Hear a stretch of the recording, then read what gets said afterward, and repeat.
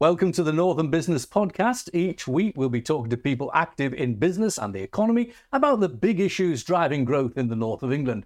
We're sponsored by Vertu Motors, one of the UK's largest motor retailers. Check out its website at vertumotors.com. I'm Graham Robb, owner of Recognition PR. We help scores of businesses promote their products and their services, and some are featured on this podcast. Make sure you never miss an episode by subscribing on YouTube or wherever you get your podcasts. In the studio today, we have John Elliott, chairman of EBAC, the manufacturer of heat pumps and dehumidifiers, as well as being the only manufacturer of UK washing machines.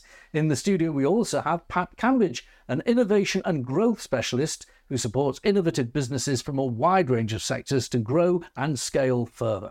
And down the line with Katie Moss, Managing Director of Trent Refractories, a Scunthorpe-based and family-owned manufacturer and supplier of bespoke refractory solutions. And she supplies the UK market and beyond. So a great team today. Katie, welcome down the line. I'm looking forward to coming to you later because I'm going to ask the question, what's refractory? I'm sure people will want to know more. John Elliott first. We are live on a Wednesday, and people watching or recording this will know that we haven't quite seen all of Rishi Sunak's remarks about what he calls pragmatic and proportionately changing the pace of the net zero policies. But what we have established is that he is going to change the way in which gas boilers are affected. So plans to stop new build properties being fitted with gas boilers beyond 2025 are being pushed back 10 years. If you have your own property and you want to replace your gas boiler, you can replace it with a gas boiler. But if you want to replace it with something like a heat pump, which you manufacture, he will offer an increased grant of £7,500, and he won't require you to have insulation. What do you make of those changes? I think they're both good steps, actually, because there's no doubt at all that air source heat pumps are the heating system of the future. They're very energy efficient, very good carbon footprint.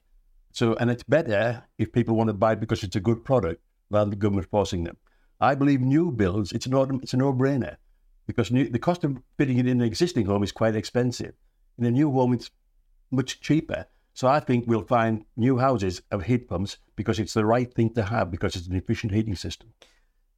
Sunak's critics will say that by stopping the regulation, you've got to have a carrot and a stick, and the regulation was the stick, and he's just increased the size of the carrot. Well, yes, but you see, people got to want to buy it because it's the right thing to buy, not because the government dictated it. And it is. It's the heating system of the future. We've developed one that's extra efficient, more efficient than any other heat pump in the world at this point in time because of design. So that means for every kilowatt you put in, you get 4 kilowatts out. So it's just more energy efficient. If we use gas to produce electricity, it would take 2 kilowatts to make a kilowatt of electricity. That 1 kilowatt could do 4 kilowatts of heating. Heat pumps will become the heating system of the future, no doubt about it. There are many urban myths about them, and they're totally wrong. Okay, well, I won't go into the urban myths because that's for another day. But when you look at Sunak's changes, and I can see the logic in them myself. I'm relatively supportive of them myself. But the opposition of it would say, if you look at manufacturers, particularly motor cars, because he's also changing the date at which the diesel and petrol cars are banned by 5 years.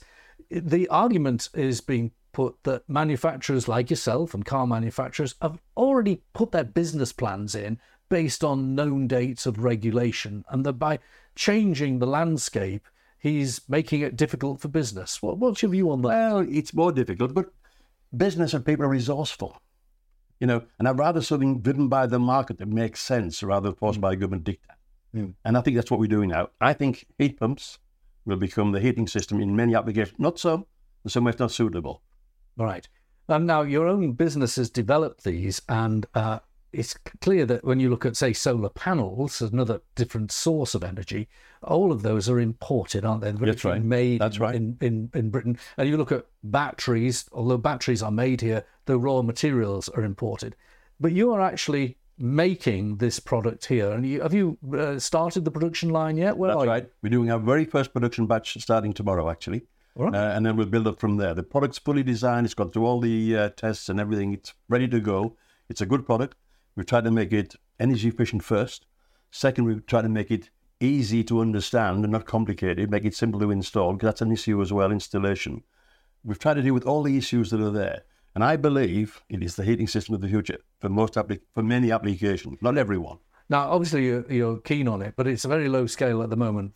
That's right. Oh, yes. What kind of numbers are you going to have in the first couple of years? Oh, I think we'll get to 50,000 pieces a year, and even more than that, because the European market, for example, there was 2 million heat pumps installed in Europe last year.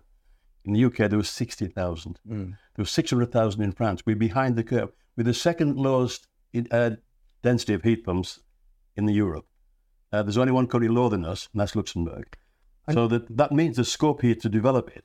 But it should develop because it's the right thing for customers, not because the government insists on it. And we're going to bring Pat in a minute, but there's a nice segue between you because this week you have brought some European visitors over, I think, from Norway, from memory. Yeah. Tell me about that visit to your factory and what were they saying about the product that you're making? Well, Norway, of course, Scandinavia use heat pumps a lot. Even though it's a cold country. That's right. You see, I think where people get mixed up is heat pump takes heat out of the air outside. And people imagine at -10 there's no heat in the air. Not true. It can be as low as -200 degrees, 270 degrees centigrade. So it's the differential, not where the... That's right. People call to us. Yeah. But there's heat in there. And what a heat pump does, it takes heat from the air and raises the temperature and puts it in as heats the water. And all you're paying for is the cost of that change. You're not producing the energy. That's why you can get more kilowatts out than you put in. So what was the visit like from Norway? Very good. It's very, people are always impressed by it surprises me that actually. But we are quite vertically integrated, which surprises people. Not only do we assemble things, we also make the plastic parts and the metal parts and even build our own printed circuit boards. So we're very vertically integrated, and that always surprises people because we're relatively small, and people are surprised at that. But we make it work. So it's a sort of trade visit. Now, Pat, you've been involved in British Anglo Chamber of Commerce you're on the board of, and you organised a trade visit to North East England, to Teesside. Tell us about that, because that links in with this net zero agenda. Yeah, I work in the UK edge, and one of the things we're trying to push is net zero for the North East particularly. That's where, particularly on Teesside, is where net zero is going to be replacing the steelworks and a lot of things that's happening with Ben Houchen's Tees Valley Combined Authority. So we've actually organised an event for the British Irish Chamber. Dublin has got a lot of people coming, but Cork and everything else, and there's about 60 delegates from the UK and from Ireland are going to come to actually matchmake everything to do with hydrogen, carbon capture. There'll be circular economy and other heat pumps, all to do with solar. You know, what do they want? And Ireland are a bit behind the ball compared to the UK in net zero. So they're bringing across quite a lot of people and some policymakers to see what are we doing here. And the idea is to bring those people on the 28th of September. We'll go to the Net Zero Centre in Middlesbrough and then do a tour of the North East and what's happening in the different places and get a feel. It's a taster and match makeup. So you're showing off good British innovation based in North East England. Yeah. And tell me, now you've heard me tell you about what Rishi Sunak has been saying while we've been chatting. Do you think that policy change is going to be seen as a radical departure? Is it going to take the edge off our lead in net zero, or is that overstating? Are the commentators overstating? I think the commentators are overstating because like Rishi's always said, you know, the goal is 2050 and always has been. The plan was to do certain things. Back to what John says, the plan can't always say the plan. The plan has to change to be, you know, works for what the businesses do and what people want. Back to what Jonas says, you know, this is probably more incentive than actually more carrot than stick. So people will go that way for that. So, and hydrogen's another, you know, to do with vehicles, you know, with the motor industry you mentioned there, is like, you know, they're not ready. They're trying to push things, but not ready. And people are not buying the cars that they should be buying to get to the requirements. So slow it down a bit. Have you, either of you bought an electric car? I drive electric car, but I haven't bought it. Somebody else's, but I've got it. Tax incentives. Well, yeah, I mean, and the thing is that, you know, people who drive electric cars, no disrespect, you know, are normally wealthy people who can get the incentives. So the man on the street, you know, it's a £45,000 car minimum to get the incentives. Not everyone's got a £45,000 minimum to buy the car. It's the man on the street and the woman on the street who wants to drive that car, can't afford it at the moment. And John, what was your choice in car? I'm going to hybrid, but not true battery. It's like one of these mechanical hybrids. Yeah, whether it's quite clever, you see, because what I like about the hybrid is it recovers when you slow down. Rather than braking, it puts the power back into a battery. Yeah. So it's perpetual motion almost. And my own team all choose electric because of the tax incentive. Yeah. It does cost me as a business more to lease them, though, but that's another issue. And my own car is actually still diesel, so... But I think it's offset by my team's electric cars. Yeah, well, I think it also is that, the national insurance and the contributions, if you can buy a BMW or a Mercedes at a certain price, you can buy a Tesla for a lot less and you get more money on. Yeah. So if people are going to buy the car, aren't they? Absolutely. Let's move with Katie. You're down the line. You're in Scunthorpe at Trent Refractories. And look, it's great to talk to you. First of all, pick up on this issue of innovation and net zero, because your business is right at the heart of it. What is a refractory and how does it make a difference when it comes to net zero? Well, because first of all, a refractory, for those that don't know, is in a simple form is a type of ceramic product, but it's essentially concrete that goes to very high temperatures, and it can be in, well, that's what we make. There's other types of refractories in terms of fibre and things like that, but it's a product that will go to high temperature that's a form of ceramic. We typically supply into kilns, incineration. We do a big user of refractories is the steel industry. And in terms of leading the way in innovation, I would say the refractories industry as a whole has been very, very good for the last sort of 20, 30 years at recycling its own products. So although it's seen as a dirty industry, and we underpin actually all the foundation industries. So where you've got glass, cement, steel, those industries, they can't exist without us. So it's absolutely imperative for me that we sort of stay manufacturing in the UK and we keep that knowledge base here. But as part of that, even though it's kind of seen as one of the dirty industries, they've actually been innovating since about the 80s using recycled materials. So in terms of how the industry appears on the face value, but what it does in terms of its circular economy, it's kind of been leading the way for a long time. But don't get me wrong, there's a long way to go, and there's certainly more high value ways of making that better and creating more circular economies for sure. But I think it's going to be really interesting to see what happens. You're doing work in the north of England to help industry in its net zero ambitions. Two examples, I suppose. If there were to be electric arc furnaces for the steel manufacturer, you'd probably be there fitting them out with this stuff. But you're also working in partnership with the Materials Processing Institute to look, and Canthal, to explore hydrogen as an alternative fuel source. Tell us a bit about that. Yeah, so the MPI have managed to secure some government funding to look at this, and we're currently in the early stages of determining what the project actually looks like. But we're looking at sort of how the effects of hydrogen are going to affect refractories, particularly in the performance of how they're actually used, and even from our perspective, there's the hydrogen pipeline coming in that's going to be coming through essentially Scunthorpe in a few years' time. So, the plan is obviously that British Steel will be powered in that way. And but for us as a refractory producer, well, if we use hydrogen to dry our products, because if you can imagine, if it's like concrete and we're casting it as concrete, we will remove water from our products prior to them going on a red hot furnace, because as I'm sure you can imagine, that is not a good combination. So when we want to sort of investigate, well, how does drying with the use of hydrogen affect our products? Is that going to extend the lifetime of our products?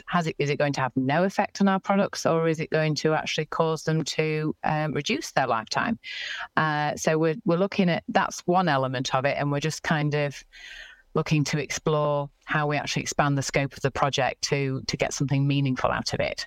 Now, Katie, one thing that you and John have in common is that your businesses were founded as family businesses. Now, I know that your father was the founder of Trent Refractories, and you've taken over following his sad death.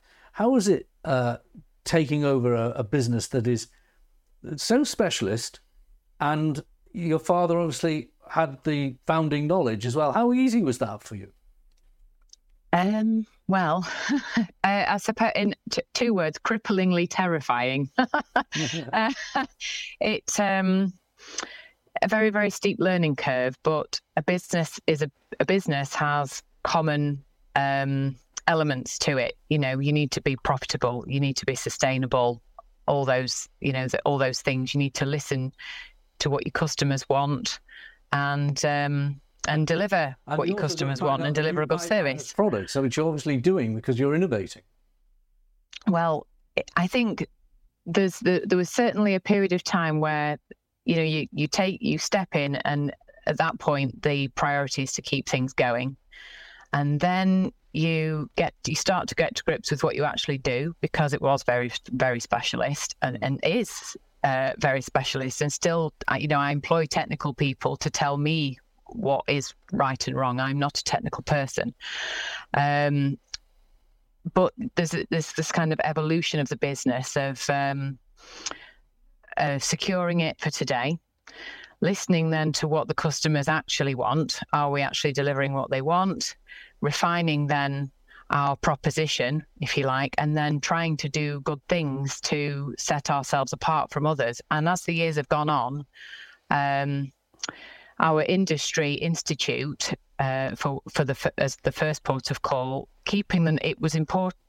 It was quite clear to me early on that we really needed to retain the skills for refractories within the UK.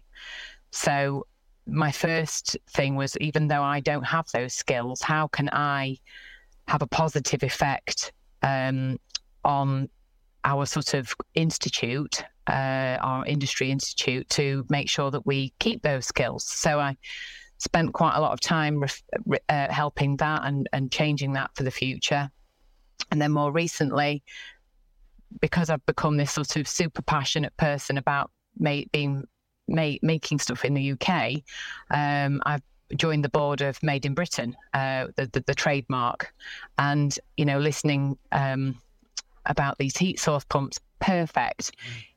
That's what we need in the UK. And I've just heard over the last week or so that the UK has actually overtaken France now as for its manufacturing, which is something I hadn't expected to hear, but really, really heartwarming. And we just need to keep building our own manufacturing, supporting our own businesses, and hopefully this grant that Rishi's giving will help you and your business grow and help people do the right thing. And that's what we want, isn't it? How many people do you employ, Katie? About 16.